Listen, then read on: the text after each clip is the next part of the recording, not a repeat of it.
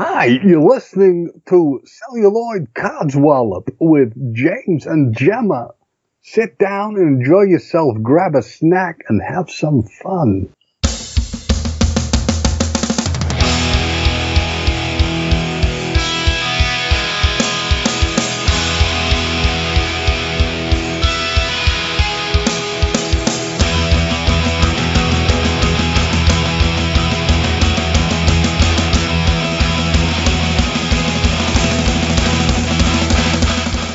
Welcome to this week's Celluloid Codswallop. It's probably going to be the best threesome you are going to have all week, nay, all month. So, I am joined, as ever, by two wonderful ladies. I am joined by Joanne and Gabrielle. I am, of course, James, your slightly confused host.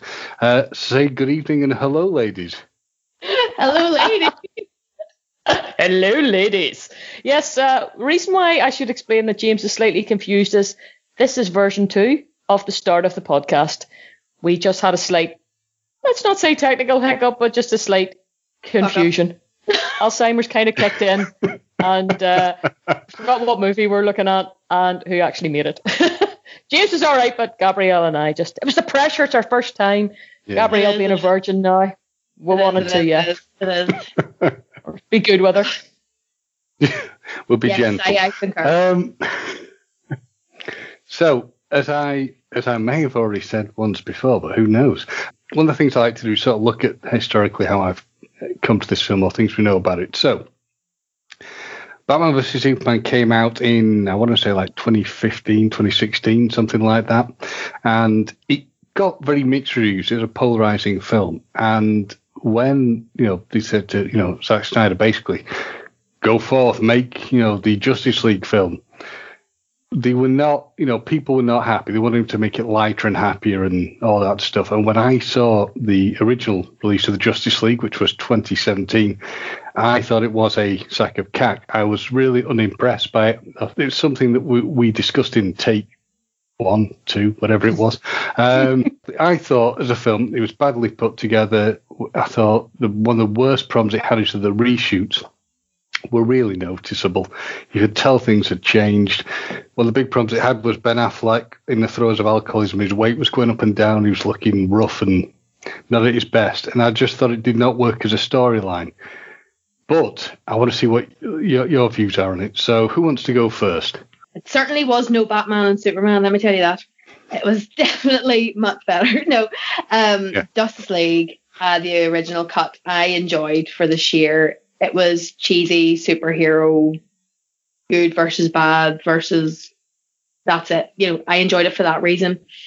The only thing I didn't like so much about it is there was these characters in it and we didn't know who the hell they were. There was no story. There was no background with it. I mean, I've discussed this before where Marvel have done differently to DC, where Marvel didn't just come in with, here's the Avengers. They came out Iron Man 2, and then in the order, and you get to know them. So that's the only thing I didn't like about Justice League, the original cut. It was too like what's the Flash's deal? What's Cyborg's? Why is he so pissed at his dad? Like there was too much unanswered for me, and then it was just left like that, the way it was. So I was happy to hear when the Zack Snyder was coming back on board to give it hopefully a bit more meat to the bones, I suppose. Yeah, it was very much a radical departure from Batman versus Superman. It was bright. It was colourful. It had no Martha. Well, sorry, yes, it did have Martha. There was actually a Martha scene in it that gets cut out for the new released one. But it was okay. I watched it in the cinema. I thought, right, fair enough. It was a thing. I didn't mind it. I was a bit disappointed. And you're absolutely spot on about the lack of knowledge about the characters. When I watched it, I thought, why are they using Darkseid, or Darkseid as I have a habit of calling him? Why are they using him? I couldn't understand the motivation for Steppenwolf because they're okay as characters, but it's a wee bit like in the first Christopher Nolan Batman movie, they used Ra's al Ghul. I never really understood that. To me, it didn't translate very well into the first Batman film. He wasn't that great a character. He was okay in the comics. He was quite complicated in the comics, but in the movie wasn't so good. So I thought, this is another Christopher Nolan thing again. Here we go. Here's this almighty power. Are they trying to compete with Marvel and Thanos? because people are going to make the comparisons, never mind the fact that Darkseid's been out for donkey's years. It meant the viewer had to have a knowledge of DC that you didn't have to have a Marvel. I mean, I'm not a Marvel person, but I can sit and watch a Marvel film and know enough from what I'm seeing on the screen about the character. But you didn't get that with Justice League. It was, you had to know who these people were. Thankfully I did, but it still didn't make for complete viewing. Yeah. I think part of the problem the film had is that, I mean, obviously they weren't happy with what Snyder was doing. And, I mean, you hit the nail on the head, Gabrielle, when you were saying how it was a rush to get a load of characters into one film. The original plan, as I understand it, had been they were going to do like a Batman film, probably like a Cyborg film, and then bring it all together. And this sort of thing just didn't happen. And I've got to be honest, I can kind of see a little bit of what happened and why they chose Joss Whedon. So they think, great, he's done the Marvel stuff.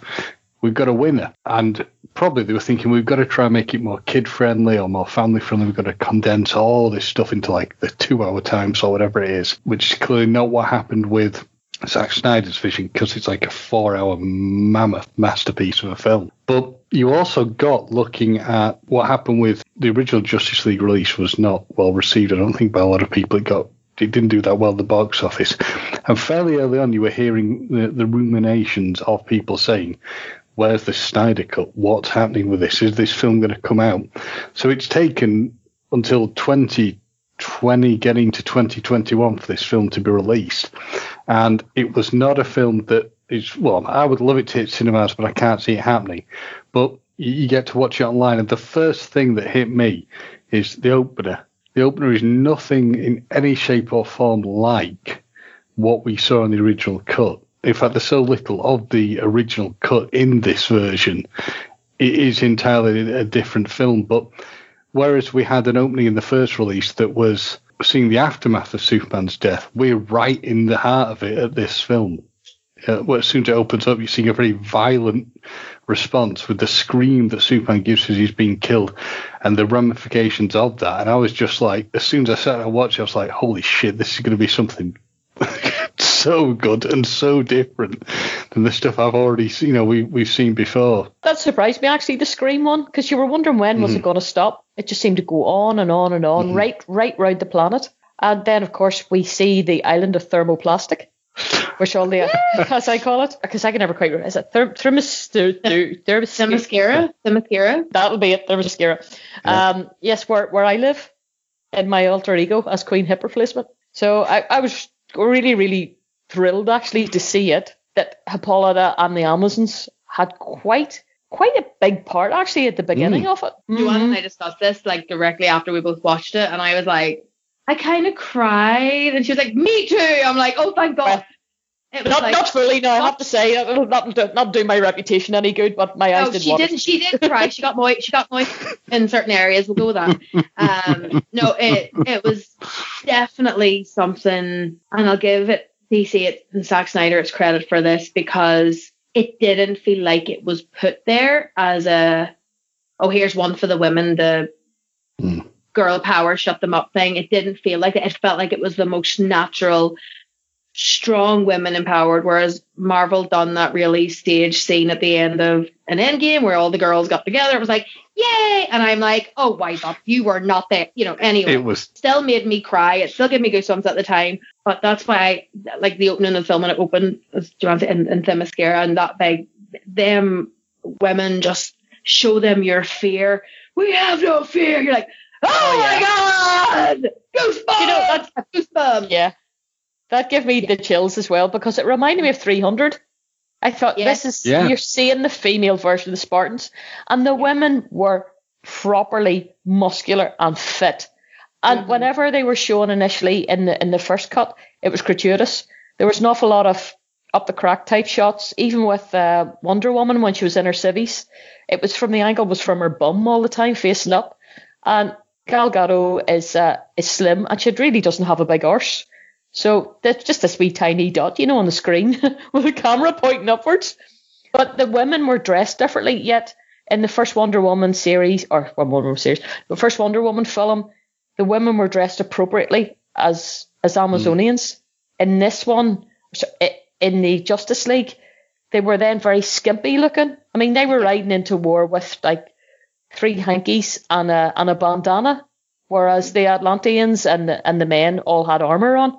In this, the women, the costumes make sense. They didn't make sense before. Now they make sense. The ones that hold up the gates as well. I noticed there was one of them. She's appeared. Yeah, the blonde girl who's the bodybuilder. You would not screw with them. No, she's appeared in the other Wonder Woman films, so she's a recognizable character. They sacrifice themselves in the end to try and keep the mother box. I was going to call it a wonder box. What the fuck that is, I don't know. To keep the wonder box. No, I'm doing it again. The mother box in the temple. And let's face it, if the Amazons can't keep it secured, nobody can. Because it turns out nobody actually can. No. I mean, the whole starting point of the film was, I preferred it seeing the way Batman was introduced. I do find it interesting in these films that no one really seems to give a fig about anyone's secret identity. No. Clark, Bruce, Yeah, poor Bruce. Let's face it, how many times has Alfred accidentally let slip who he is in these films? Everyone he shags, like they all know what's Bruce Wayne. He's Batman. Yeah. Oh, it's him, the orphan. Pretty much. I liked it with Batman in this one. He was not the focal point. I very much like that about this film. As you were saying a bit earlier about his weight was fluctuating and stuff, and obviously he's heavier in this one and he's bigger, but he just looks incessantly tired in it, and it's like he wants to do this so he can change into old Bruce, the Bruce that can chill the fuck out and not be doing this shit no more, because he is still mortal at the end of the day. And I loved it when he got in the car with Barry and he says, well, what's your superpower? And he's like, I'm rich. Yeah. So he made the joke of himself that everybody makes about Batman anyway. He has no superpowers. He's just rich. But I like that he wasn't, no one of them was the focal point. It was the team. It was brilliant. I just loved this whole cut of it. Do you know, I thought Bruce Batman was actually a very human character in this. Mm-hmm. Sometimes to the detriment maybe of the Batman mythos himself. I mean, some of the other characters, Wonder Woman steps in and protects him from Kal-El when he comes back that time. There were a few times where I thought, this is not really my Batman. I don't mean Bat Affleck isn't my Batman, just that Batman was a wee bit more vulnerable and I'd maybe like to have seen him. I still enjoyed it, but I just thought he was a bit more vulnerable than the Batman that I know. And I don't know whether that's necessarily a good thing or not. It did irk me a couple of times. I thought, come on, people, this is Batman. Even though Batman is he is the human amongst the super dudes, he still can outthink them and outclass them in every way. But he was defenseless on a few occasions. Yeah. See, I saw that, but I thought it was maybe a bit hopeful that he's going to start focusing on getting to the point. Because, I mean, I know we all know Batman's been around forever. Like, he's been eternally in his 30s and 40s. I mean, in all the films, no matter what film, what cut, he's always in that age range, no matter what way you go. But it's nice to see that he's growing with us at the same time. So that's how I saw it in a way. It was just a bit that's the only reason I liked it for that side of things. Like, it made him, there's more to come, but maybe not from him taking the cape out, because he turns into old Bruce later, and then in the comics, doesn't he? He goes old Bruce. And there is a version of him that way, but Frank Miller's Batman or Dark Knight Returns, Bruce is probably in his 60s at that point, but he still has that age. He can still take them down. In fact, he takes Superman down in that. Sometimes it does look quite Frank Miller from the point of view of some of the camera angles and how Bruce looks, but I think there was definitely times where Batman was almost like a sidekick in terms of his vulnerability. And I don't know. What do you think, James? Well, what I particularly like with this film is he was not comical. If you look at the cut we got with Whedon, he was more of a figure of fun, like the common, when they do bring Superman back from the dead, spoiler alert, if you don't know now, you're never going to know. He starts saying the do you bleed line is used against him, and he's like, Batman gets pushed into like a car and hurt, and he's going like, oh yeah, I'm definitely bleeding, something's definitely bleeding. And I'm just like, it's too comical, it doesn't work. Whereas in this film, at least, only one sort of little scene, but it touches on the fact that when Cyborg says to him, I didn't think you were real, and his response is, well, I'm real when it's necessary. Yeah. That was cool. What's that word? Solidifies him as he's a legend. No matter what age, shape, he will eternally be the legend that is Batman. It's a nice way to sort of be seen, if you know, even though they've worked with him, it's still, Jesus, are you real? One huge thing with this film is the fact that, you see this massive difference in the film from the what was released, and I'm starting to understand why there was so much kerfuffle, shall we say, over it. Cyborg. If you look at the cut of the first film that came out, Cyborg is pretty much this minuscule character who does not very much. Yeah. I mean, whereas in this, he probably is one of the main focuses of this film. He really moves it on. And you see quite a tragic, well, it is a very tragic backstory with the character. You know, and you see really what happened. He lost his mother. There's problems to do with that. He's got an appalling relationship with his father. He's a destroyed, broken human being. But he's the cog in this whole thing. Yeah, it let you know this time what his powers were, like what exactly he could do. I mean, the first one, it was like a bit, okay, he can control computers or something. It was a bit vague, but this was like, whenever they had Cyrus as daddy doing that voiceover of and no system can outwit you, you can create anything, you are basically a god at the end of the day, is how no matter what you want to do, you can do it. I like how it done that. It showed you exactly how he became Cyborg in a beautiful way. Obviously it wasn't beautiful for him. He looked kind of tortured, kind of in pain. But for us, the viewers, it was a beautifully done. It wasn't just all in your face, a boohoo story. It was sort of like in his parts of recall. That was fine. I wish to kind of give Barry Allen the same little bit of a build up, because it wouldn't have taken much, because I still don't know how the Flash got his bleeding powers. Yeah, they don't really go into it, but I suppose Cyborg, nearly in the other film, was a high-powered vibrator. Yeah. In many respects. He didn't feature much. As a comic book character, he's okay. I think he just doesn't have the personality of the other ones, but they did make him look like another worldly being, I suppose, because he has been infected by the power due to his father's intervention that time to try and save him from the mother box. Mm-hmm. So he does come across as somebody that's a bit unusual, certainly, and it is portrayed that way. Classic use of slow-mo during the football scenes. That's the one thing. There was quite a lot of slow-mo for everybody, really. Excessive slow-mo. Yeah. Wonder Woman. If I had to check out the slow-mo, it probably would have been 3-hour film. Yeah.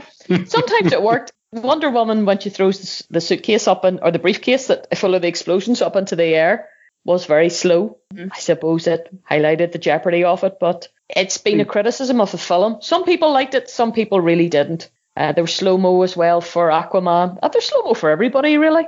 I don't know why it was used so much. Actually, thinking about it now, why was it used so much? What was he trying to do with that? Apart from maybe really wanted a 4.5-hour movie and thought, do you know, whenever you add extra spaces into things and extra words if you're doing a really hard assignment, I wonder, was he being paid by the minutes? And that's why he was putting slow-mo in, probably. Well, they certainly... I was going to ask you both a question, because I couldn't work this one out. So Wonder Woman, ostensibly we got the same sort of introduction start as she did in the Whedon cut, which is she's stopping something in London, some terrorists. Is it normal for her to be able to stop machine gun fire? Because I don't ever recall her doing that sort of stuff. I mean, she did it a little bit, I guess, in probably her first film, but I don't recall her sort of doing it that much, unless I'm just having an old man memory moment. But no, but did she not do it when she went to No Man's Land in the first film, when she got out and they were all blasting the bullets at her and she was like, you know, pew, pew, pew, all this here shit? Was that not that? Good point. Well, no. Good point, well put. That makes sense. Yeah. So I was just surprised. Like, she was moving at extreme super speed in this film. And I couldn't remember whether I'd seen her doing the extreme speeds and stuff so much. I'm thinking in probably Wonder Woman, it was World War I, it would have been some sort of Gatling gun. So did he go full automatic or semi-automatic? I can't remember. Seen him hitting the switch at the side of the gun. He done the switch. I haven't put it. It fired 30. I remember because I saw the 30. That'll be probably semi-automatic. Yeah, that's the three wee red flashes. Yeah, I thought that was quite good, actually. Yes, I did sort of disbelieve. I thought, would you be quick enough? Would you really? I don't know, but I kind of went with it because thank fuck for that, she actually fought like a proper Amazon in this, whereas in Wonder Woman 84 she was a ballet dancer, and that got on my tits so much. When I watched it that time, I thought, fight like an Amazon. You did it in the first movie, you did it in your first film beautifully, because there isn't, as I said, she has a minuscule bum and there's not very much to her, and somebody of that light a build, yes, she's tall, could look weedy and something like that, but the way she fought and the use of the music and the power and the way her bangles clang together so she can use them as a sonic weapon. You believed it. You believed that somebody of that build was as strong as, say, Lucy Lawless was in Xena, because Xena was very imposing. And I think that was one of the criticisms whenever Gal was chosen that time, was she was such a finely made person, ex-model, yes, ex-soldier. She'd done her conscript time in the Israeli army, but she didn't have that thing that Lucy Lawless had. You believed Lucy was Xena because of her height and her build. Whereas you looked at Gal and you went, you're not muscular in any way. And if you imagine Wonder Woman as an Amazon's comes into your head, somebody well developed, well built.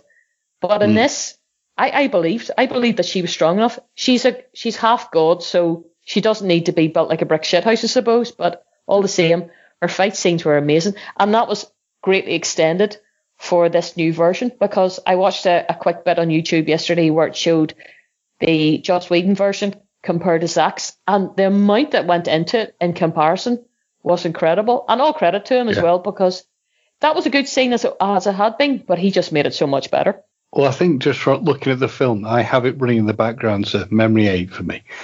It's just visually, I think it's better. I remember seeing the first trailer to this film. And I remember I was talking to Sean about this, just saying, just visually the trailer looks better. Because I know I sound like I'm really kicking the crap out of the Whedon version, but sod it, I am. As you will both know, I'm getting like Raw Raid. I like to give a little story to everything. So when I went to see the Batman vs Superman when it came out of the cinema, and I probably told this story before, so apologies if I'm repeating myself. I came out of seeing Man of Steel. They were showing it on the evening before the film came out, and the entire cinema was packed, and I mean packed to the rafters with people going to like the midnight screening of Batman vs Superman. I went to see Justice League on the day it came out. It was like ghost town. When you look at this film, for example, Steppenwolf in this looks vastly different. And I love his communication with Darkseid. Decide, I don't think he had any involvement, did he? And did we ever actually even see Darkseid in the original Whedon cut? I don't think we did. No, he wasn't. This is his first screen debut. I mean, yes, Steppenwolf still sounds like somebody's grumpy uncle. Oh, don't and his voice was I still think his voice was a bit strange, but yeah, what a difference in his costume. Do you see the little scales? His little scales of armor would move every so often. Did you see that as the heart was beating? You could see the. I never noticed that. They were I saw it and caught it and was like, oh, look at that, so class. Every time he took a breath in, there's like, it's not like a shape of a heart, like a cheesy as shit version, but you could see there would have been like where a heart would be, just that random little something deviation in the armor, and what would be a heartbeat, you could see it like the vents or the opening, closing. Wow. Then a couple minutes it would open and then close again. Like you have heard me. I see wee things. I mightn't pay attention to the picture, but wee things I will spot. Weirdly enough. Do you know what he reminded me of? And particularly whenever you see him going down to get the mother box in Atlantis, he looked like a hammerhead shark. Just the way that the horns were. He looked like, now his eyes weren't on the end of his sticky out bits, as a hammerhead shark would weirdly be, but he was like a land shark. He was threatening, he was imposing, whereas in the other cut, he just looked like some sort of generic villain with armor on. It was quite disappointing, and it made him underwhelming as a villain. That's what it was about the first bit. It wasn't just the fact that you didn't know who these boyos were. Steppenwolf was underwhelming. You thought, yeah, whatever, who is this boy? Like, why is he doing it? That's all these playing. Yeah. Exactly. He was. It made him a bit pathetic in his groveling. Like, it's like, motherfucker, if you can get these boxes together, why are you not doing what Dawn Boy should be doing? Like, here. Yeah. Know your power. Own your power, you evil villain man, you. But I didn't like how they made him so grovelly to the bag. I mean, like, you've got Marvel do it in ways where you have people going trying to achieve Thanos' goal, and they're not grovelly to Thanos about it. It's like, I'm going to do it, and if I don't do it, well, then I'm fucked.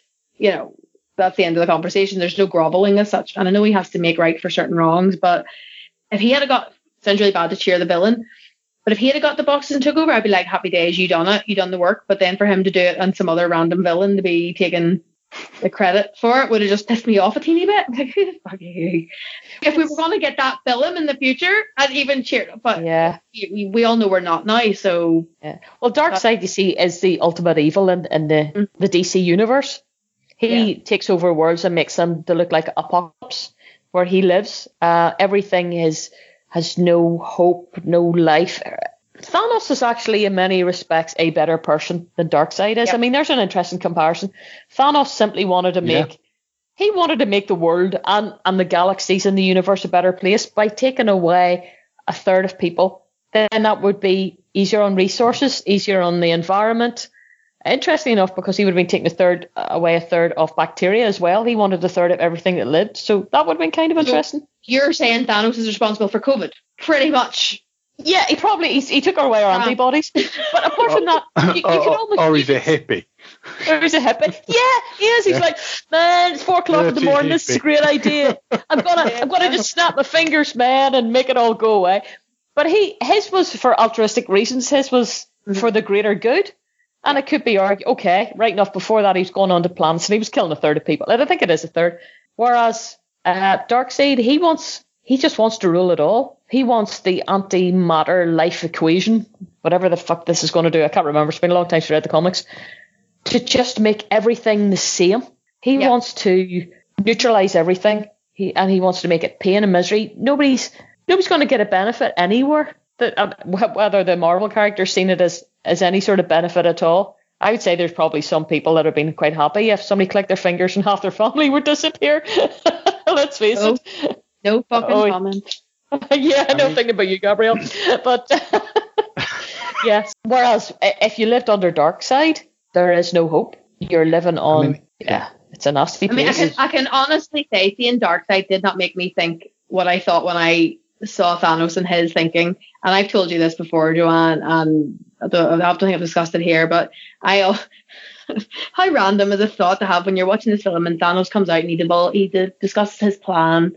And I'm like, he has just ripped off the Bible, literally sacrificed his child. He wants to send something apocalyptic to clear out like quite a lot of society to give it a fresh start so it can appreciate things. Yeah, okay, that's pretty much Thanos. Whereas Darkseid did not make me think that. It's a book of Revelation. I never thought that. Yeah. I mean, I find it interesting watching this, and it does. Some of these scenes are popping up over your shoulders, so to speak, because they're over there. To me, you see the fight scenes with Darkseid. He's a badass, even when he gets beaten. You know, when the combined powers of every gym on the planet, by the looks of it, on the body shape of these people, when he's getting like destroyed by the Amazons and all the various gods. He still puts up a good fight, even when he gets like hammered by them, and you work out where they put the mother boxes and things. He still is very imposing and scary. I mean, I do find it interesting that the Atlanteans have like a cool way of creating a box, as do the Amazonians. What do the humans do? They bury it in a hole in the ground. They go to the woods somewhere and go, well, just put a bit of dirt over it, it'll be fine. Yeah. Yeah, just put it. This would have been. This is the equivalent of killing somebody and burying them in your back garden. And patio on over the top, isn't it really? Nobody will ever know. This is a Brookside This is a Brookside equivalent of in the DC universe. Man, yep. Everybody else have these really cool guards, whereas the giant vibrator known as Cyborg has nicked it at some point and is keeping it in his wardrobe. Just saunters down the street with it in a wee bag. I mean, like a carry-out. Again, I the parts that show you the total difference between the happy clappy, Joss Whedon version. It's like when the Atlanteans are getting their asses handed to them by Steppenwolf and Parademons, where they're basically just like kicking the crap out of them to get answers and then stick these things that like suck the information out of the brains. Just a much better way of doing things. I'm getting ahead of myself on this point, but I will just say this now and I'll probably say again later. How the fuck is it so different and better? How did Whedon screw the pooch so much? How? No, I don't think he was. I think, like you'd said, he was given this under 2 hours. You need to bring in all these characters. You need to do this. And it's like he was given, it's like when someone writes a really bad script, but the actor's the one showing on screen and the actor gets the berating because it hasn't come across the way it should. I think Joss Whedon done what he could with what little he had. And I mean, you have to remember, Zack left halfway through because his daughter died. True. So it was sort of left, everything was left sort of a bit in the air. And I was like, this is what we have. This is what we need. You need to fix it. So he has done what he can. And I'm sure he kept what he could in it. He didn't want to keep all of Zack's stuff in it. Obviously, he wants his own credit. He's getting paid to do this now. He's taken over something halfway through. I'll never say he screwed it up, because to me, he didn't. If he was given it from the beginning and he was given all the time he could and he was given no strict guidelines, I think he would have made it, yes, a lighter version. He wouldn't have made it as dark and as, slow-mo as Snyder, but he would have had more chance. It's like he entered the race with his legs tied together. He couldn't get going because he had everything against him, if that makes... I'm not saying it wasn't a brilliant film by any means. He just didn't have the materials to build it to what then Zack had, because let's face it, the company have nothing to lose anymore by releasing the Snyder Cut. They've made their money in the first place. So they're just going to rake some more in here by releasing this. Yeah, I'm actually wondering, though, Warner HBO have said it hasn't made as much as Wonder Woman did whenever it was streamed and shown in the cinemas earlier on this year. End of last year. But I wonder, is that maybe Warner going, look, we can't be arsed to make any more of these Snyder verses, and they're just making excuses, because apparently in America HBO had problems streaming for 24 hours. They crashed, which would have cost them a lot, because some people might have went, well, fuck it, I'll not bother. I'll try and pirate from somewhere. I'll wait for somebody else to maybe send it to me if I'm lucky. See, one of the issues was apparently that the whole campaign as well for the Snyder Cut that started off, it was done by the cast, and it was done by fans, and it was done by some of the actors. Apparently some of the fandom was quite nasty. Yeah. I'd heard that. And so maybe they don't want to be seen as, yes, we've capitulated on this occasion, but don't think you can do this again. We did this because we've seen it as good business sense. Whereas if they actually said, this has been a major success, there's been lots of money, they'll go, oh shit, here we go again. Fandom's going to get on its high horse again and demand these other films. I still think they will anyway, because I think the Snyderverse is certainly the best way for DC to go. Then are you actually rewarding some of the nastiness in the fandom? Yeah.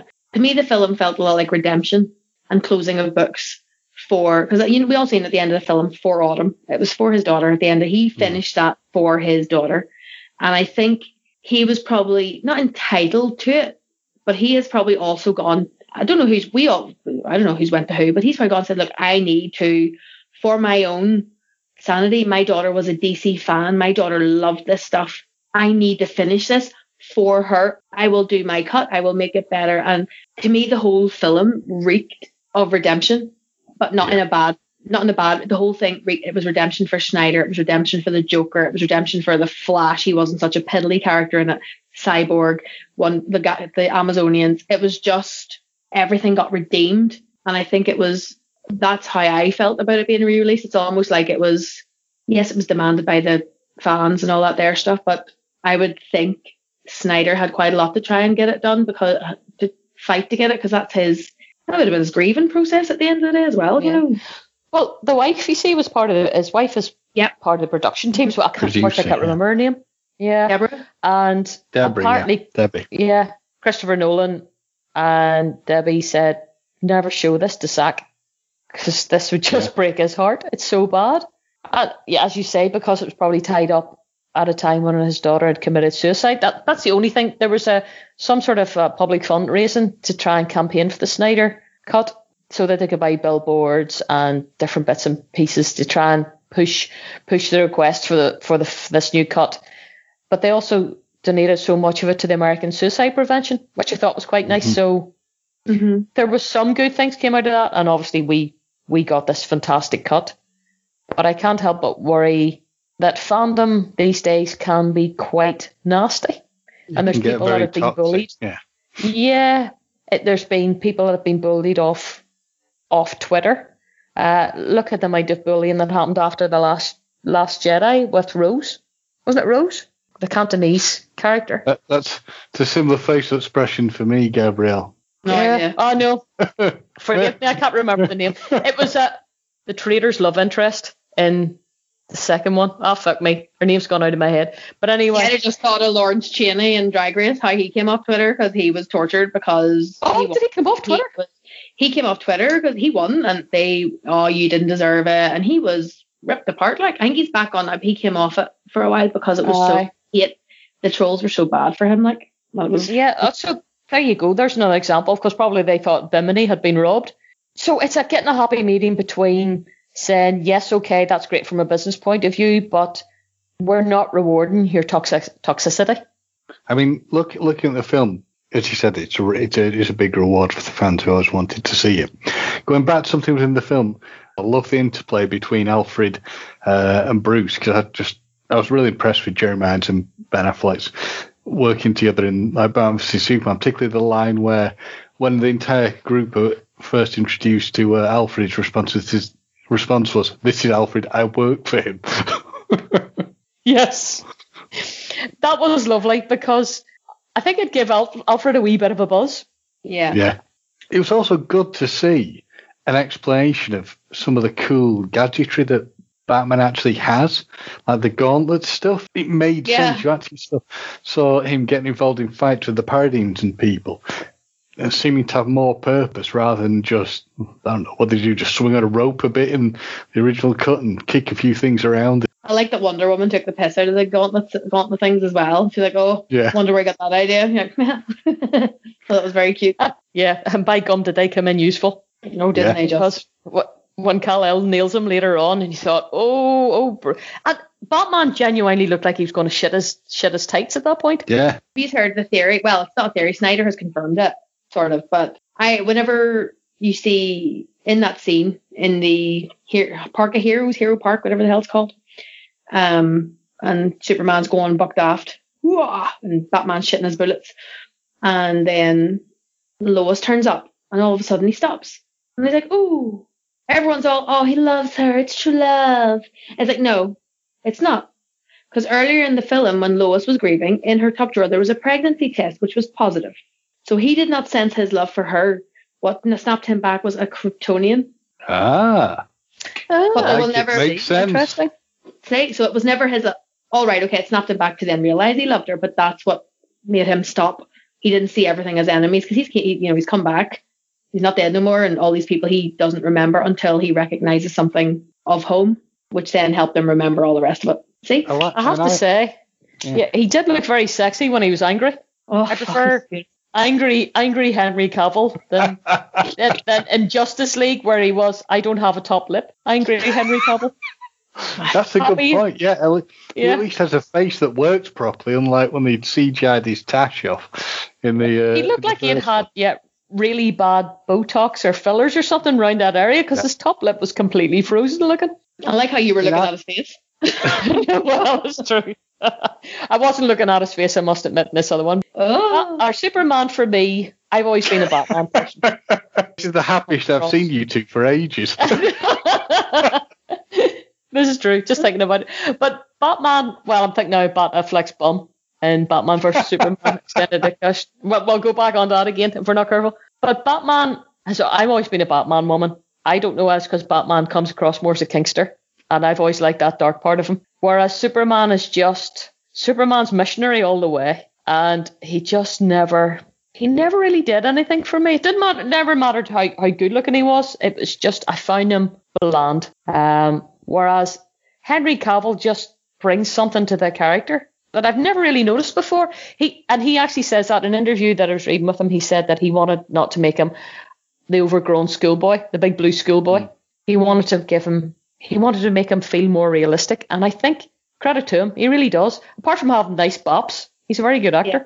I think he brought the Clark into it because if you ever notice, I think I've discussed this with, I think it was Finch before, how all the Superman all the Superman movies focus on Superman. There's no real Clark focus. Barry's this geek with the glasses, no boohoo, all this here. Then you get Smallville with Tom Welling, which is Clark focused, and you fall in love with Clark and who he is, and you see then and I think Henry Cavill he literally brings, you see Clark, you see Superman, you don't just see Superman, do you know what I mean? You can see the both in it, if that makes sense. That's why I think Henry Cavill, he just brings the Clark into Superman. I would like to ask Henry to bring the Clark and Superman into me if he's not doing anything later on tonight. If he's not busy, if he could just look really angry and make his red eyes go red, that would be great for me. The red eyes. Oh. He'll do you in the bath. You at least know that, don't you? That's the extent of his kinkiness. He'll do you in the bath. That's true. Yes, because he came across to me actually in the original Batman vs Superman, the theatrical cut, as a bit of a panty sniffer. Because the way you would stand and look at Lois, saying that, yeah. It doesn't. It's like, you knew that he was maybe cracking one off over our sock there. Just something a bit. He disturbed me greatly. So whenever James and I reviewed the Batman vs Superman extended cut, I thought, yeah, he's a complete character here. He's not this weirdo that he really did appear to be. And suddenly then him getting into the bath with Lois didn't seem really creepy. It was like he was stalking her even though he lived with her in the original one, whereas it was more of a normal relationship. And I could understand why Lois fell in love with him and why she was... There's a character there, Lois Lane.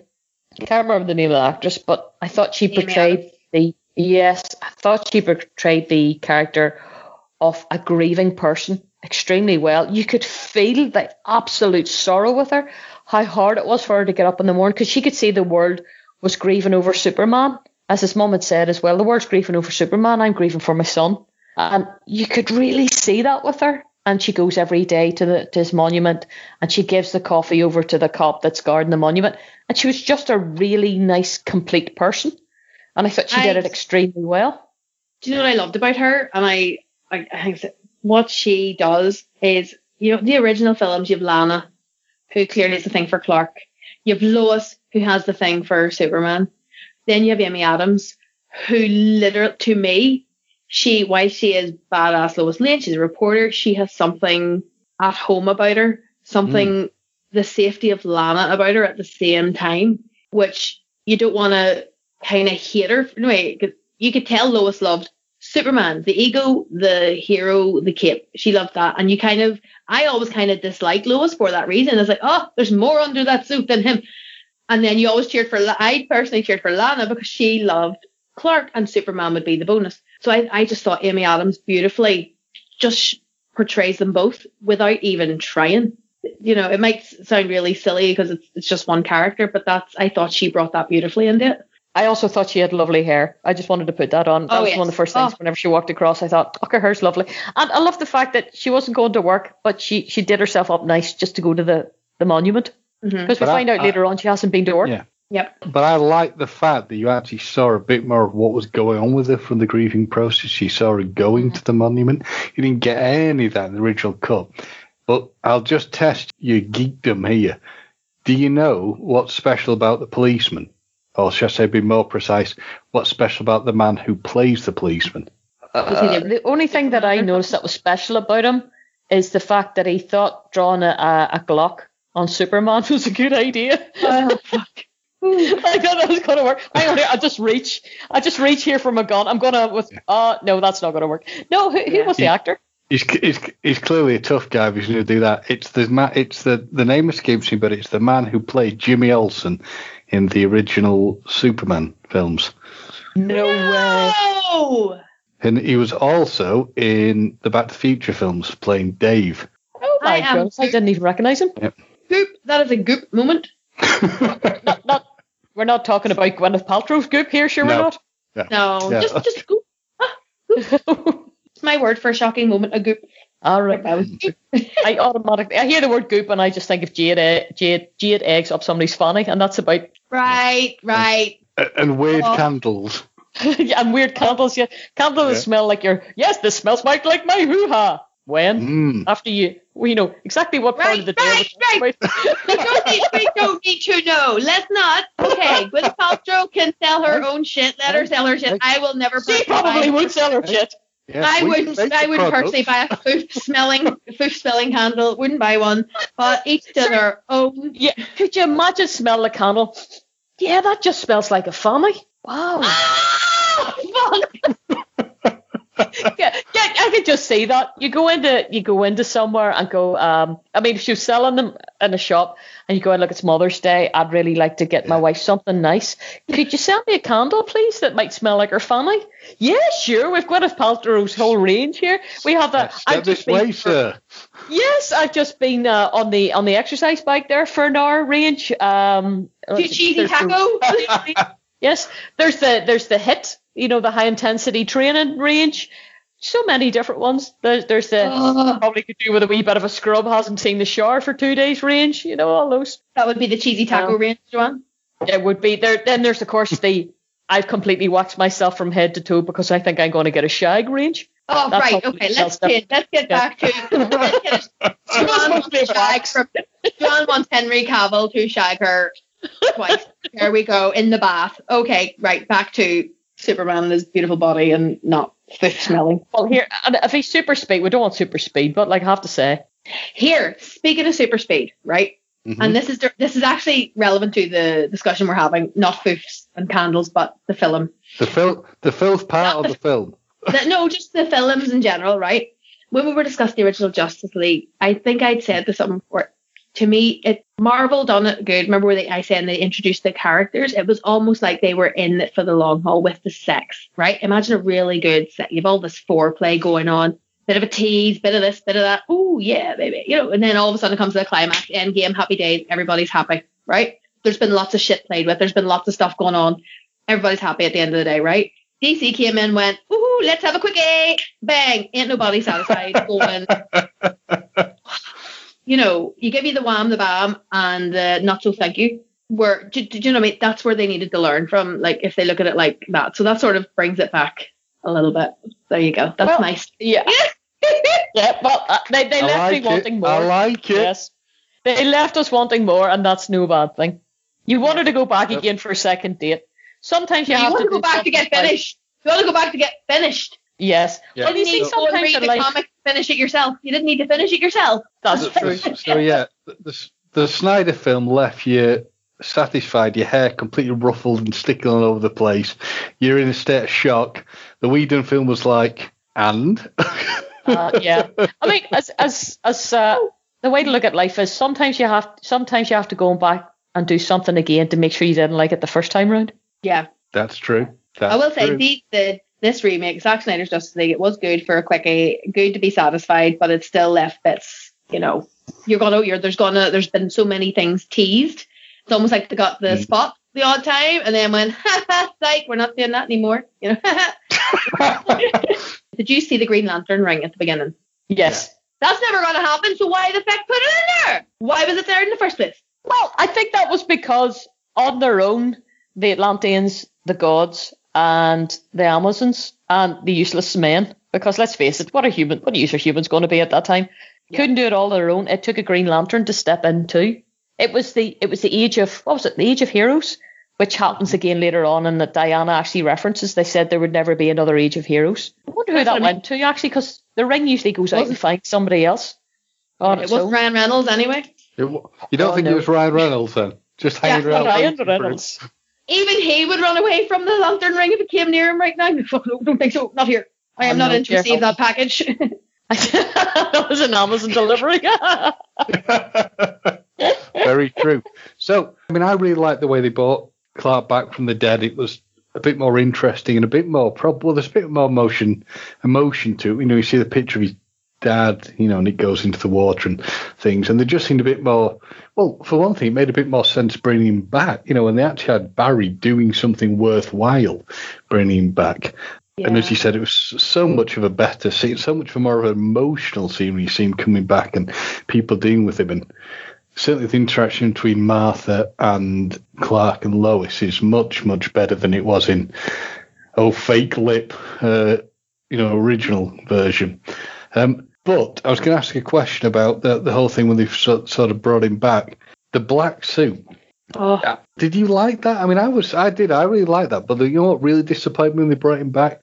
Where was the mullet? The cowards have still not brought us the proper black-suited, long-haired Superman that we should be getting. Yes, that's true from the death of Superman when his hair was longer. I didn't even think of that. I was just so pleased to see the black suit because Whedon, he went with the traditional blue and red, the good guy suit. Whereas I thought it gave Clark was like, he was almost like he had mourned who he was in his first version. So he was wearing black for his rebirth. I just thought it'd give him a really nice edge. And I know we'll end up seeing a lot of cosplayers now in black suits. An awful lot. Because it is just it's so striking to see. So yeah, it was lovely. And did you notice that whenever he goes back into the crashed ship, that it brings out different suits for him to choose? Yes, I like that. And I could do with that.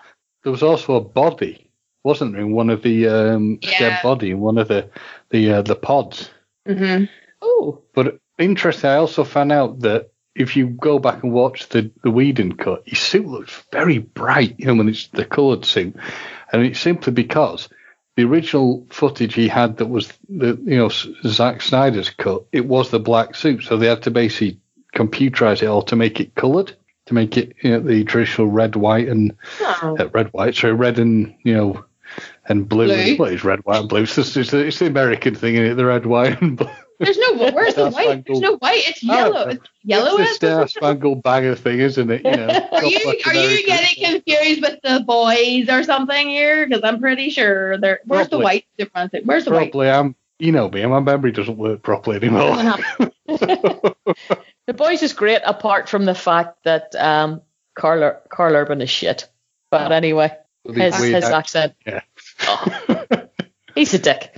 But anyway, we'll not go into that. That's a story for another day. Yeah. But no, I thought, yes, I was really glad to see that. And it suited the seriousness of what was going on at that time. We were facing the end of, Earth's fucking really, really, it's important to everybody. It's important to Marvel and it's important in the DC universe, which is fair enough because that's where we all live. So I suppose it's quite nice to think that humans are narcissistic enough that our planet is the most important thing anywhere in time and space. It's all happens here. That's true.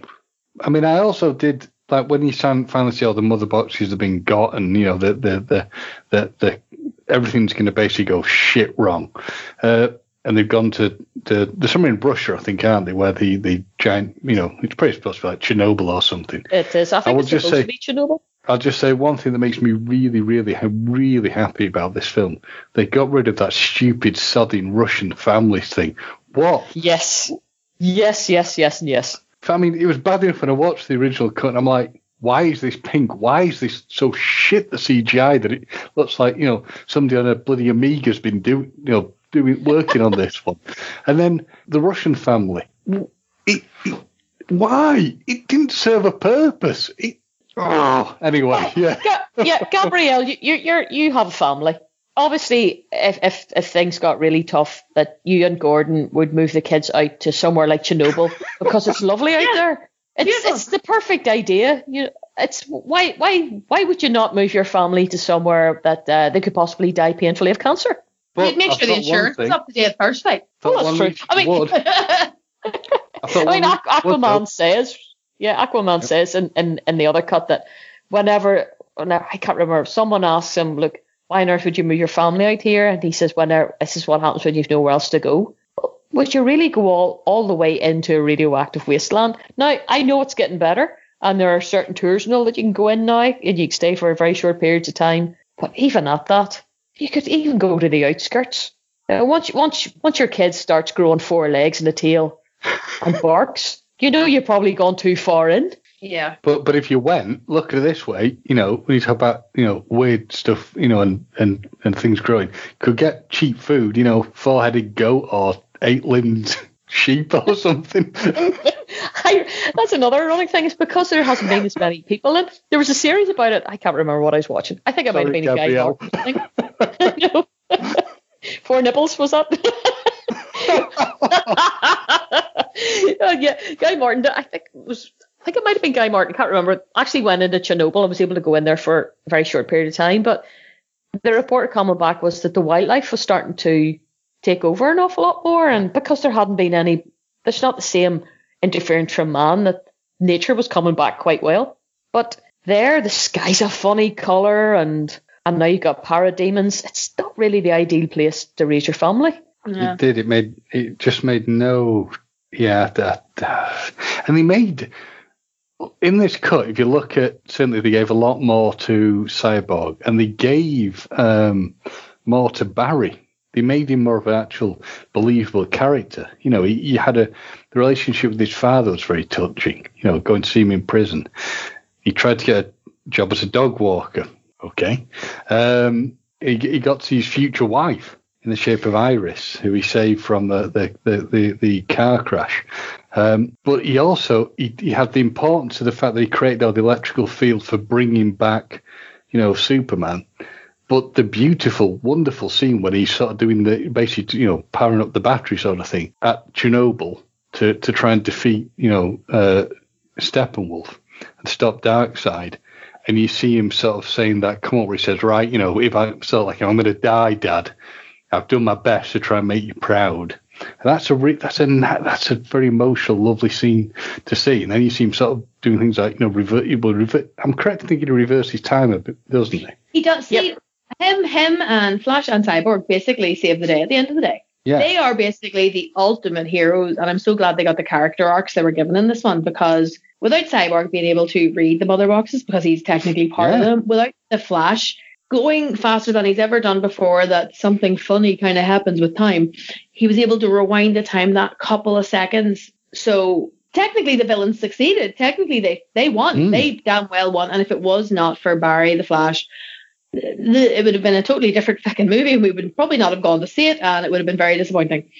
But if it wasn't for him and that surge of power and that fastness to rewind the time just that bit, it was amazing. I thought it just gave them the real, him and Cyborg were both given that character arc and polish finesse that they needed, really.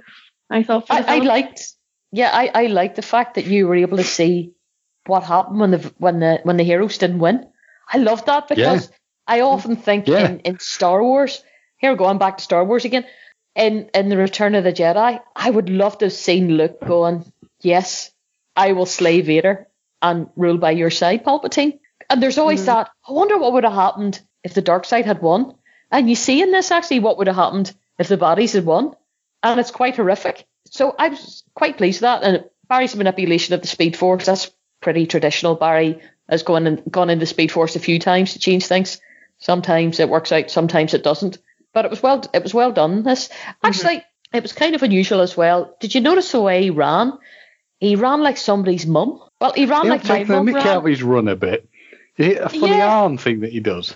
Yes, but we always used to laugh at my mum when we were kids. When she ran, she was like, you just could sort of maybe see that of you. It was like, you know, the arms were sort of like going in funny directions. You put it perfectly, Gabrielle, and you were saying how it was, there was, you know, well, to be fair, the people who were the real heroes of this film were not so much the characters you would expect, because Superman, really, if you think about it, was sidelined until they brought him back in at the end. This is the real fun part, because you can see this, but anyone else that doesn't know, I'm doing all the hand gestures and hand movements. But he was brought in really at the end of the film to fight, you know, and kill Steppenwolf with his sad, sad eyes. I love the way they got rid of Steppenwolf in this, compared to the, you know, oh, look, it's so scary. Parademons feed on fear, as we got in the original cut. And, oh, look, I'm going to, you know, I'll insert some weird scene with Batman fighting some villain who's like a mugger, because, you know, parademons feel fear. So in the end of the original, the parademons will attack Steppenwolf because they feel fear. Go fuck yourself. That was terrible. Yeah. This was a proper ending. It was. Did nobody else think whenever Wonder Woman took his head off, I could hear her going, there can be only one. She completely Highlandered him. She clouded him. That makes sense, because think about it, when they were digging up Superman, Barry did say to you know, Cyborg, do you think she likes all? Do you think is she, you know, would she be attracted to me? You know, I've got a thing for older women, and she's like, you know, she's 5,000 years old. No, do you think she likes younger men? He's like, she's 5,000 years old. Everybody's young to her. I know, it's brilliant. It was because you could start to see the relationship between Flash and Cyborg developing. And I thought that was quite nice because obviously because they're probably around about the same age, so it kind of made sense for them to bond. Yeah. Even though Barry still runs like somebody's mum. I mean, we've got to go back to that again. What with the flailing arms and Barry? I mean, he not to be funny. Like, I'm somebody's mum and I don't run like that. That's true, you don't. We've just got long arms. You march angrily into things. There's a difference, Gabrielle. You don't run, you march angrily. Lady, I'm a sprinter. Lady, I'm a sprinter. My arms are in, my fists are clenched, and I go like a fucking thinger, like. But I have never seen in my life anyone run like that. Well, it did. Maybe Aurora when she was about 7 years old. But he does. He runs like he's just lost control of his limbs in some way. But I can't believe that he could actually turn back the hands on the clock last weekend whenever the clocks went back an hour. Forward an hour. My goodness, there we go. The clocks move some distance. I'm in the Speed Force, so obviously I'm confused what direction the clocks are going to be in. But he just flailed. He's a flailer. Yeah. Well, to me, that keeps his geekiness. That's the wee nod. Yes, you're right. You're right. It's his geekdom. It's his flaw, and that's what he has. He has the flaw in there somewhere. You know, it's as we already. He's a total geek, and when he's the Flash, he'd be seen as a hero. But the way he runs just keeps that geek nod. It's like Superman and the curl. There's always something a bit geeky about it. You have to keep a nod to the geek, I think, in there. What I did love, though, was the way, as I said, you know, the proper getting rid of Steppenwolf. You know, because I do remember reading when they talked about what, way before this was ever released, they were sort of saying, in the cut, you know, he gets beheaded. I'm like, whoa, that'd be something. But yeah, they really do it well. You know, and the shot you get of Darkseid, Granny Goodness, and Desaad on the planet, where they're basically saying, well, you know, because he's going to crush your head, isn't he, Darkseid? He's like, you know, he's no use to me now. But yeah, and they're just saying, like, well, what are we going to do? We're not going to be able to take the planet over. And he just goes basically, ready the troops sort of thing. Yeah. We're going to use the old ways. So basically, we're just going to lay waste. And we will never know what the old ways are, because again, there will be no follow through. Yeah. What a shame. I mean, I do like the fact in this film there was that it showed real loss, real emotional impact upon the characters. You know, you had Cyborg losing his father. You had, which was quite a thing, because in the original cut, it ended with a nice happy ending and him with his dad, but there was actually a proper resonance. He lost his father in it. You know, that really was something that showed you the sheer impact, that the emotional impact that the loss of Clark had on people, you know, on Lois and on the world in general, was just, it was something else. And the emotional impact that, you know, Barry's estrangement from his dad, great stuff that you didn't originally see. And then you even sort of see with Aquaman saying he's got a forged relationship with his father, you know, and get away from Amber Heard's weird English accent in this film, but, you know. Yeah. I was just kind of glad that when I saw Mira in this one, I didn't see Amber. And that's one thing I'm always sort of, because Amber Heard has such that bad reputation, that stigma now. And personally, I don't like her myself for all of it. But I'm really glad I didn't. I was really worried when I saw her, I would see her, not Mira. But I saw Mira, and I was totally fine. And she wasn't in it that long. If she had died, it would have been, people would have stopped bitching about the fact that she might be she's coming back in the next Aquaman. Who's going to play her? She can't. She's dead. That's it. Shh, leave it be. But, you know, she wasn't given any more than what she should have been given, which I thought was good. And neither was Aquaman, because Momoa is such a presence, and he's so adored, and he's such a character that I was sort of worried when Aquaman was in it, he would, not him on purpose take over, but that he would. But his lines were literally one-liners. He had zingers. He was just a cool uncle somewhere along for the ride to kick someone's butt, because we didn't need his story. And that's what I really enjoyed. We didn't need his story because we've had it. So I enjoyed that. He was just a cool uncle along to help kick someone's butt. That was it. That's literally why he was there. He was part of the team. Didn't need to know anything else about it. And it didn't feel wrong. No, that's a good point. Actually, I hadn't thought of him that way. I think he brought a bit of humanity to them, trying to remind them, hang on here, we could fuck this up and that will cost humanity. Whereas Bruce is more, humanity's fucked anyway, it's worth the risk. I think Aquaman was trying to mitigate the risks a wee bit more he didn't. I think he didn't believe it was their right to make an overall decision for all of humanity. Mm-hmm. Mm. And whenever you see him, he's more about saving the individuals. He was living in these small towns, depending on the season. He rescued the Scottish trawlermen that time, and he did. He was in, is it Norway? Because they come down to sing him off, which was a beautiful. Oh, it's Iceland. It's a beautiful Icelandic song. So he was very much known, and he must obviously have been kept secret as well by these small communities. So he's all about the individual and the smallness of the planet. Bruce is more the big picture, whereas Aquaman's the individual and the family. So yeah, he's a very, I think it's quite good. Whenever you have a team, you need people in the team that will do different parts. You need the big thinker, you need the deep thinker, you need the extrovert, the introvert. The ones will go out on a limb, and other ones will go, you need to think about this. So the team probably had all that. I think Diana is probably the most well-rounded character of the whole lot of them. Yeah. She doesn't have the same flaws, but then she has been around 5,000 years to work it out. Yeah. She didn't have much of an opinion either when it came to things. It was always Bruce, and she was just there to do that. I didn't sort of, Aquaman was allowed to voice his opposition to an idea. You never really heard Wonder Woman give her perspective, her thoughts on it. It was just going along with what was going on. But I did like the scene where she was almost she couldn't quite get to her sword, and then Barry just get up there, and it was like, oh, awesome. So even she needs help. It was nice to see that they all needed help at some point. Speaking of Wonder Woman, one part that I loved just for and I still remember seeing it when I watched it the first time. I was like, whoa, is when you see Cyborg seeing the future, and he sees the death of people, but you see Wonder Woman on a funeral pyre with coins on her eyes. Yes. Holy shit. I mean, that was... Yes. Yeah, that was something. That was great. I really liked that as well, because it was very... It took me to some of the scenes in Xena where some of the warriors, they were being burnt, and Xena would cry at their funeral pyre. I thought it was very Amazonian, and you see the grief with Queen Hippolyta. Again, more grief. Grief is definitely a thread through this. I hadn't really thought of that before. It's probably, and Snyder's own grief was working its way through the whole villain at the same time. You can't see that though, yeah.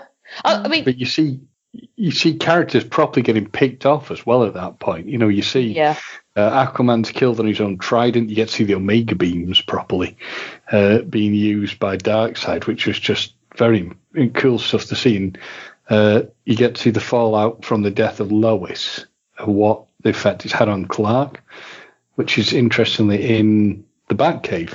I thought it was in a strange location to have that happen. Mm-hmm. I said, I love how the end, that you're talking about things that happen in the future, that's one. And then you've got I know I'm jumping straight on to like the end chapter, the epilogue go on. The future, you have the future. Talk about it, yeah. Yeah. And you've the Joker there, and Bat's talking about how Harley died in his arms, and how they're coping with this. And I have to give, I was actually talking to someone the other night, and they pointed this out, and if the comics, Joker killed Robin, that's fine. But I loved how Jared Leto just throws in the zinger, never send a boy wonder to do a man's job. You're like, oh, you didn't say it! You didn't go there! You said it! Oh boy, I loved seeing the Joker in that epilogue, and I know everyone is so hard on Jared Leto. We were discussing how Whedon's version is crap, but it's not his fault because he was so restricted. I always felt the same with Leto and his version of the Joker. He could only do what he was bloody given, and there was lots of shit cut that wasn't shown. So this, I thought, again, redemption in some way. He only was given a few minutes, but he showed more menace and malice and mischievity in that. Is that even a word? Mischievity? Is that even a word? Anyway, if it is or it isn't, I don't know. But in those few moments towards Batman, he's just there for chaos and carnage and does not give a fiddler's fuck about what he says. And I lived for that, and it just, to me, redeemed him. Well, let's talk about what he says. He actually used the quote where he mentions, James knows here, he's laughing because he knows rightly what I'm going to say. He says that he would always be there basically for a reach around for Batman. That was actually Jared made that up. That was an ad lib. I wish I could remember the exact quote now. Basically, that he's saying that he's always good for a reach around for Batman. So don't kill him, because you know that I'm always there for a reach around. But apparently Jared Leto, he ad libbed that and they kept it in, and it's perfect because and Frank Miller's Dark Knight Returns, which has had a massive influence on the Snyder franchise. Batman and Joker have a strange relationship. Yeah. You know, Joker calls him Batman darling. He's in love with Batman. Yeah. His whole life revolves around Batman. And he comes out of this sort of like catatonic state that he's in like an old people's home, like in a care home, when he sees Batman has come back again out of retirement, and that wakes him up. His life and his meaning is Batman, and he will do anything to keep Batman's interest. Even getting his shit kicked in is foreplay to Joker. So that sexual tension that the Joker feels towards Batman, that certainly Batman does not have any intentions that way with the Joker. It's never reciprocated. Jared, I thought he portrayed that beautifully. He just nailed that aspect in the head, which nobody ever touches on in the films. No, I did think it was a very good scene, and I love the mention of the death of Harley Quinn as well. Because I was like, oh! Yeah. But I also like the fact that one thing, when I saw the original version of this, the Whedon version, I remember that one part of the thing that I was the most excited by was the scene between it's Deathstroke, isn't it, and Lex Luthor on the yacht. Yeah. Now, in this, it's slightly different because he doesn't tell Tim, let's start our own baseball team. We just let a league of our own. But in the original, in this one, he's sort of saying, basically, I know who Batman's really is. He's Bruce Wayne. I've given this information. Run forth, destroy, sort of thing. Which I still think is a brilliant scene on both versions of the film. But I love seeing this alternate nightmare future where clearly, Batman is not able to do as much heavy weightlifting as he once was because he's noticeably skinnier. It's just the suit holding him up. It seems to look like that. I mean, I love that it showed the Martian as well. It was just, there was so much in that epilogue that was just... Well, when he wakes up... Beautiful. From the nightmare, because I do like the fact that he also touches on the nightmares in this film, because he's talking to Diana earlier on in the film, and he says, I had this weird dream where, I'm sat here and Barry Allen appeared and told me stuff. But I'm going to ask you both this. So the scene, Bruce wakes up in his glass-fronted Lakeshore house come garage, and meets the Martian Manhunter, who we've seen earlier in the film.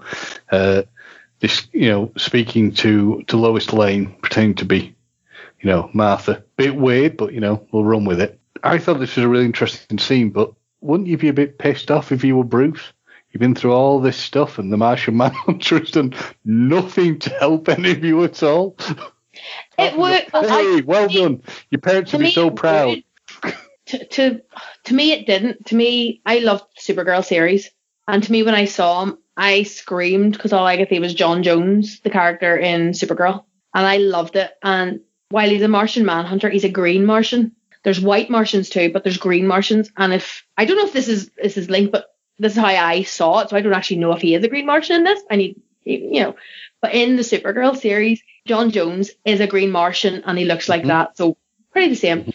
And why he works for like this, I can't remember what the frigging company, whatever it is anyway, but he works for a humankind thing, and he's disguised as a human, totally fine, but he stays out of it because his whole race was destroyed because of white Martians.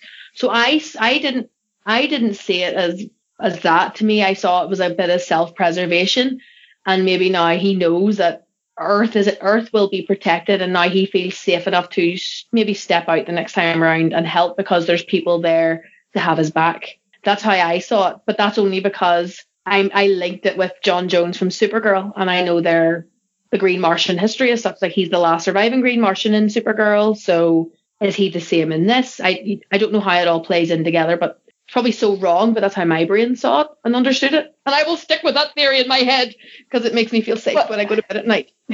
Well, I heard James describing Bruce's place as a cum garage, and then I didn't hear anything else. Not quite. I think you heard what you wanted to, didn't you? All I thought was a cum garage. Yeah, he's nailed a lot of women there. We do see him having sex with a woman. Well, he wakes up the next day and takes pills. Yes. I don't think they're Viagra. I think they're maybe some sort of ibuprofen type things, some anti-inflammatories, because his joints are fucked. But yes, I can't even think now. No, because I'm too busy. I've gone off into a completely different world altogether. Yes, Martian Manhunter comment appearing at that point. Yes, he is the last of his race, and he appears. Actually, that character appears in the other movies too. In fact, he's Lois's source in the Batman versus Superman extended cut. That's correct. Yeah. Where these rounds had, where they'd been sourced from and what their composition was. It was quite exciting. But from what I read as well, the reason why Martian Manhunter was in was some fan theory was circulating on the internet, and Snyder saw it and thought, oh, that's quite a good idea. I think I'll use it. And that's why he seemed to be sort of flitting around on the edges. And I liked it. I mean, he's a good character. The fact that he's last of his race and he's terrified of fire and everything, and he's been used quite well in the comics at times. So that is true. So I'm not wrong. I can't remember about the White Martian business in the comics. All I remember is that about him being the last of his race. I mean, sorry. Oh yes, he's definitely the last of his race. And he's terrified of fire as well. That's his weak bit. He's scared of fire. But yeah, I think you're right. I think suddenly he thought he wouldn't just be out on his own. That he would have. There is actually a cadre here of heroes that are willing to put themselves on the line, that are actually proving themselves. Plus, he knows he knows that the storm is coming, that Darkseid's on his way, using his special Martian Yaki Das stuff. So he thought, these people can't cope with it. I mean, this man's cum garage is simply not going to be able to stand the Darkseid. Darkseid, I'm doing it again. I remember Darkseid. So even with all the cum holding up the walls, you don't feel being enough structural strength and integrity. even bad cum's not going to work on this occasion. Wow. Really? Come on, really? Move on. It's really not going to work. Gabrielle, you're sitting in a shed at the moment. Is that your cum shed? Right. I'm gonna not even answer that, but I will not dignify that with an answer. Just going to say, Gabrielle, approach. This is a tame conversation for me and Joanne. You do know this, right? Yeah, thanks. Joanne has seen me and how I get playing Cards Against Humanity, so she knows how squirmy I actually get, and this is really nothing. So I will end with the question that I always want to ask, which is, what do you give it out of 10? And who would like to go first? 10? You know what happens every time you say to me, what would you give it out of 10? And I usually give me something out of 5. And I always answer, I don't know, 4. Out of 10. Really? You hate it that much? You've seen its praises earlier. That's exactly it. I always get a bit confused. I think I would give it out of 10. Now, I was actually about to say 4.5, but that's out of 5. I think I would give this a 9. Out of 10, I would definitely give her 1. Give her 1, you boy. Give her 1. No, I would say 8.5, maybe. Yeah. Just because I didn't like that it left you with so many teasers that'll never be fulfilled. That's it. Probably the only thing. I think Joanne's having a rave down in the bottom. Yes, I'm gonna actually turn the light on because it's got very dark in here in my cum garage. There we go.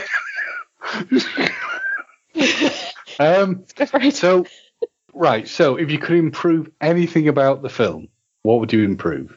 And I'm going to go with Gabrielle first because Joanne answered the first question last time. What would I improve? And this is why I'm not a movie director. I have no real answer. I don't know, if I'm totally honest. I genuinely can't think of what would improve it, because Snyder did improve so much on the first one. Mm-hmm. Then asking for any more is just basically asking for more movies. And that is, for him to improve the first one, he had to extend it so much. So for it to be improved anymore, it would just be, give us some more movies. Like, we're getting the Flash movie, thank God, which is going to be good. I just think he done enough in this film to give the unknown characters the perfect story arc. even the likes of Cyborg's dad was given more meat to his bones. There was more stuff around him. There was just more to everyone, and it filled them out more, that it made it a very satisfying quickie at the end of the day. It's ironic that you said meat on the guy's bones, because with what happens to him, there ain't no bones, ain't no meat, ain't no nothing. Yep. So, Joanne. Well, I think, something I mentioned earlier, I wouldn't have made Batman so vulnerable. That's probably my only criticism. It took it out of me, a wee bit away from the film, because I thought Batman is never this vulnerable. He was also a wee bit humble at times in ways that Batman usually isn't. But that's probably because I've come from a point of view of being a huge Batman for many decades. And this wasn't the Batman that Affleck had played before. I seen parts of it, but Batman was a wee bit too much like a secondary character at times. I just thought he could have been, I don't know. I wish he just had been a bit more independent. I don't know. I mean, I really liked the portrayal of Wonder Woman. I was so glad to see her as a proper Amazon again. That was great. And obviously, I loved seeing the Amazons. The Atlanteans didn't really mean anything to me. Yes, it was nice to see them, but and their costumes were great, but they didn't really feature too much in my radar. But yes, I think it would be Batman. And yeah, I really want to see what's going to happen next. I wish it had been as well, possibly a series. Well, actually, what they were going to talk about initially, I think, was a movie and then a series. That might have been quite good. I'd like to have seen a lot more of this. I think this could have easily been a series like they did The Watchmen. You could have easily had 10, 12 episodes out of this.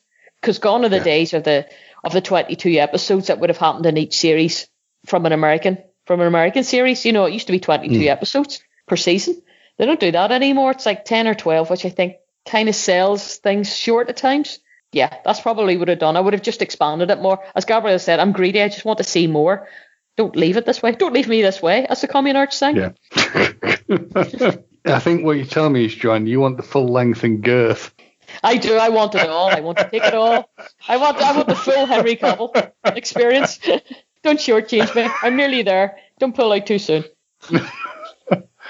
So how would I rate this film? I would definitely give it 9 out of 10. I am still eternally grateful that this film actually came out. I think it's done a huge service to the fan community, and I just think it was an incredibly well put together film. It still has the wow factor for me. I can watch it again. I can at some point watch the black and white version, which I thought, I know it's just a change in colour saturation or removal of colour, but I think it'll be an interesting change in tone to see that cut.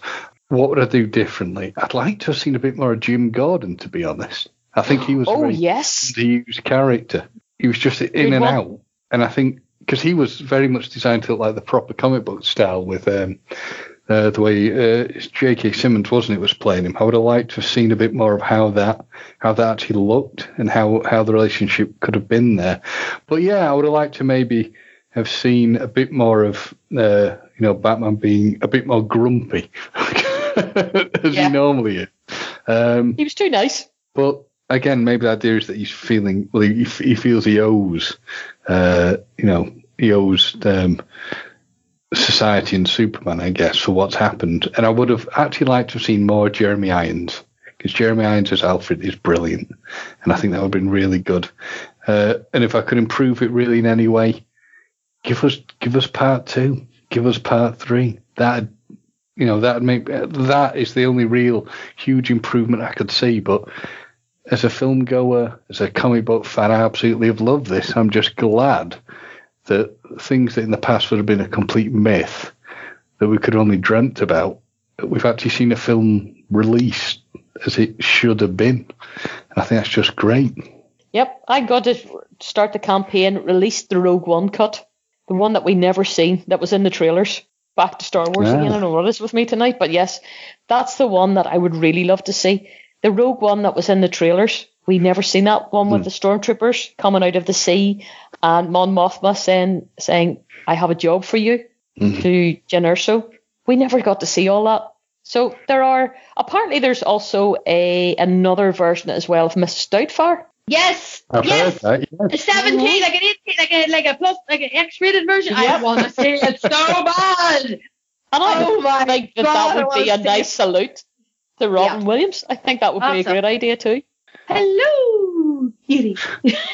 Well, on that, I think she's a perfect place to sign off. I think we've been talking more than enough celluloid codswallop. We've all gone in maybe a bit down because we've had to discuss the fact there won't, be any of these future films.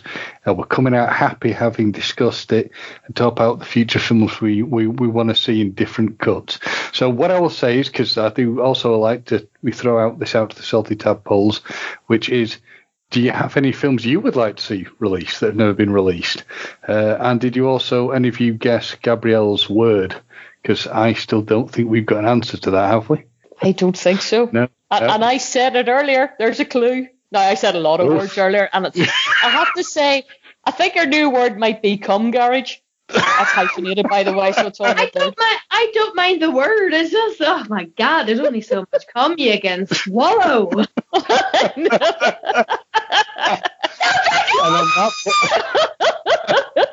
See, we're getting you as filthy as me and Joanne. This is wonderful. Soon we'll be totally X-rated podcast soon. Oh, fuck. Explicit, baby, explicit. So, without further ado, or to do however you say, I have been James. I'm Batman. And I've been me. And we've been talking of celluloid codswallop. Have a good one, everybody. Ciao.